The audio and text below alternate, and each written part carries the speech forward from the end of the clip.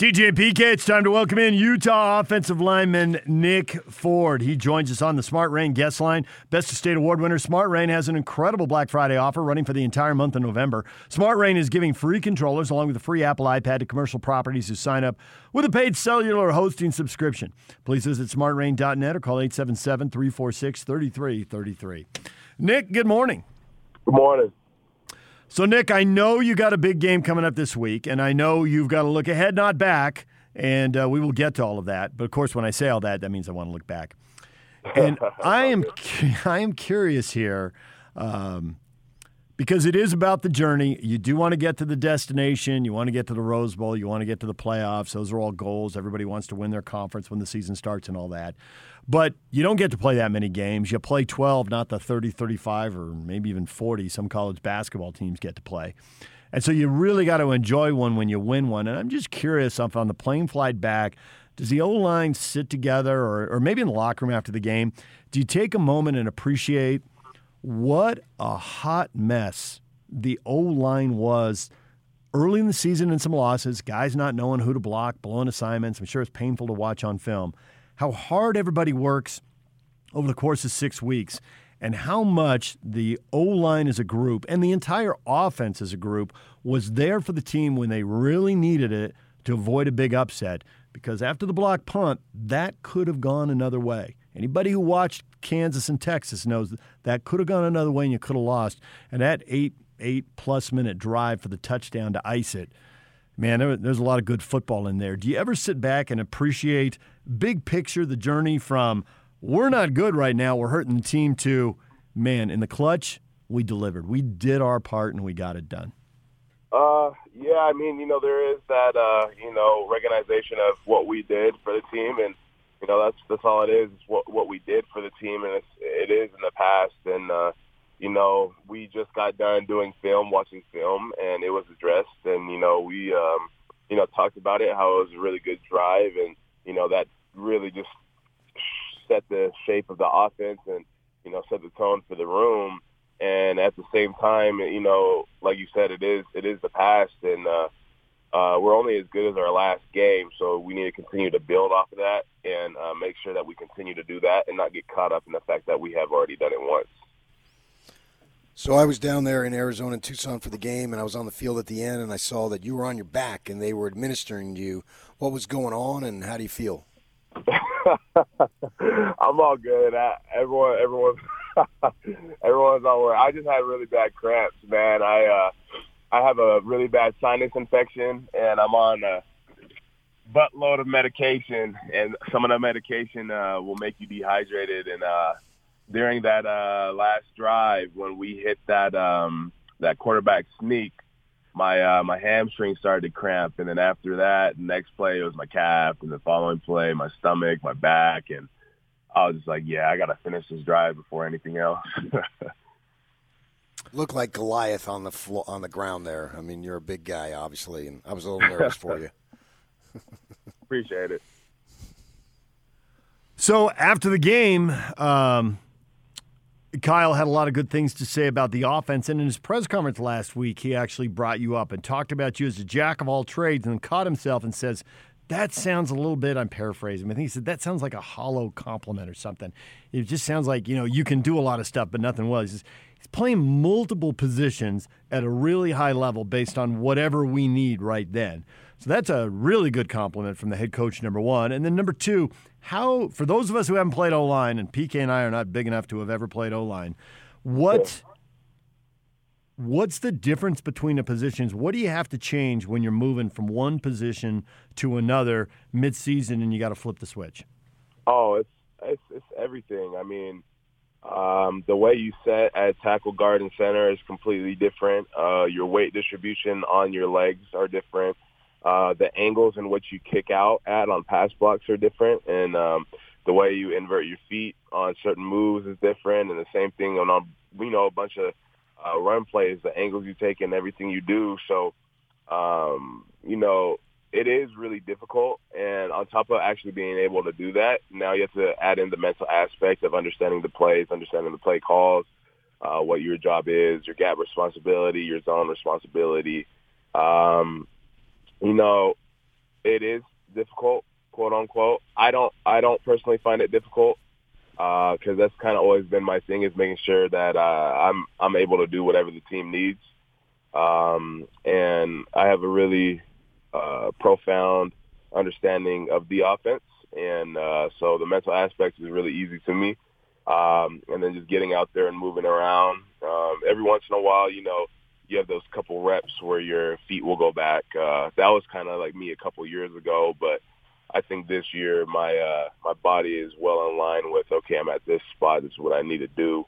And that's basically all it is just knowing where you need to be and how you need to get there, and, the difference between 45 degrees and 90 degrees and a whole bunch of other things. We saw that Thomas was out at running back, so you went with Pledger and Bernard Moore, and you still had a ton of success running the ball. Obviously, Pledger went over 100 yards. You talk about when quarterbacks are in there, and you have to be aware of, because each quarterback is different. How much does the offensive line have to be aware, if at all, who the running back is? They do. Each will have their own style of play, from Tavion, TJ, Makai, and Chris. But they're very similar in the way they're coached. I think their style of play shows more at the second level and the third level. And the great thing about all our backs right now is they're all patient, and they wait for the holes to open up, and they understand the movement, and they understand where we're going. And I think that's the biggest thing. And you can see that earlier in the season, the backs were, going really quick and hitting holes, and, the hole wasn't really open yet. And as season developed, they started to understand that, the holes take a little bit to open, so they started pressing it a little more and, finding those creases. So I wouldn't say you have to differentiate too much. I say the main thing is you just get a different type of personality in a huddle and a different type of personality when they start breaking open into the secondary and the linebackers. Nick Ford joining us, University of Utah offensive lineman. You said you've already watched the film. I'm curious, what is the room like when a bunch of big dudes who spend 3 hours shoving people around the field so the team can win, when they see tiny little Britton Covey, all 168 pounds, soaking wet with a pocket full of quarters, run up and do the bush push and shove a teammate forward 5 yards to pick up a first down?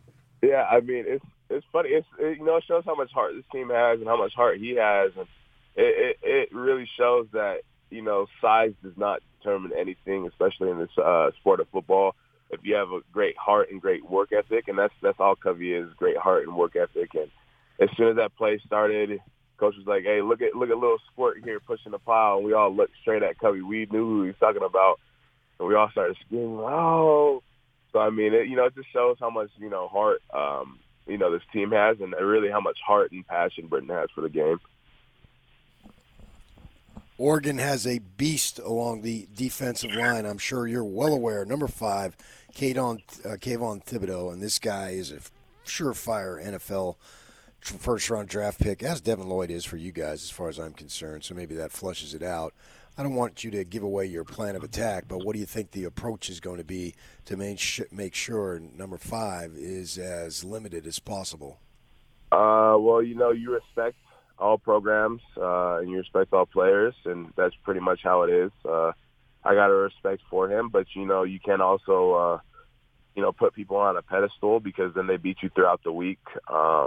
So I think, a lot of our guys, me and especially our tackles, have been looking forward to this week and being able to see him and compete against him. And I think that's going to set us different versus a lot of people, because I understand that a lot of people are more intimidated and we're more looking forward to it. And me personally, I think it's fun, and I look forward to it because I've been playing him since he was at Dorsey High back in California. So, it's same news to me. It's, good athlete, and it's fun to actually have a good athlete go against you. And, they got a lot of athletes on that defense. I mean, their D-line is young, and, they're really good. They're big, and they're quick. And same thing with their backer core, and especially Noah, Nephi's brother. It's going to be a fun game. It'll definitely be fun. I think the thing that's kind of setting us apart is we were more or less looking forward to the matchups. versus, as some people may get nervous of those matchups. So this is a very weird situation. I do not want to undersell this game. This is two nationally ranked teams playing on ABC at 5:30. That's a time slot that says the TV networks think this is a big game, and they think all the fans out there think this is a big game.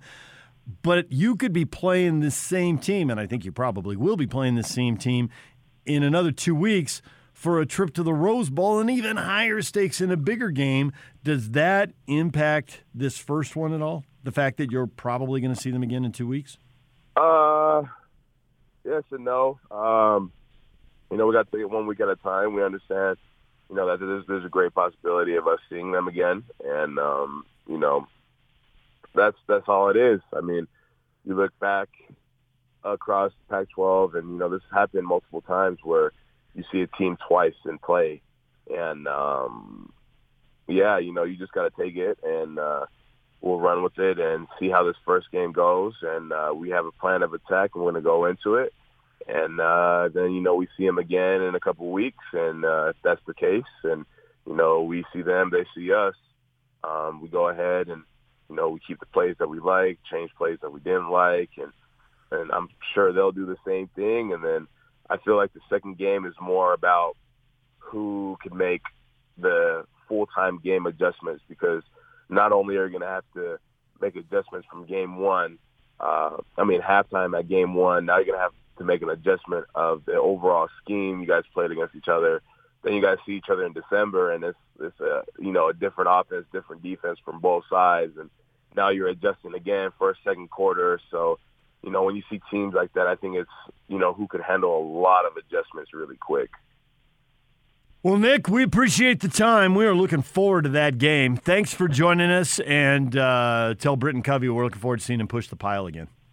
For sure. Appreciate it. All right. Nick Ford, Ute offensive lineman, join us here on 97.5 at 1280 The Zone. Blake Anderson, Aggie football coach, coming up at 9:30. Question of the day next. The Utes and Cougars both ranked. Are they going to stay that way? Your reactions, which aren't as cut and dried as you would think. There's a couple outside-the-box answers coming up next. Stay with us. DJ and PK. It's 97.5 at 1280 The Zone.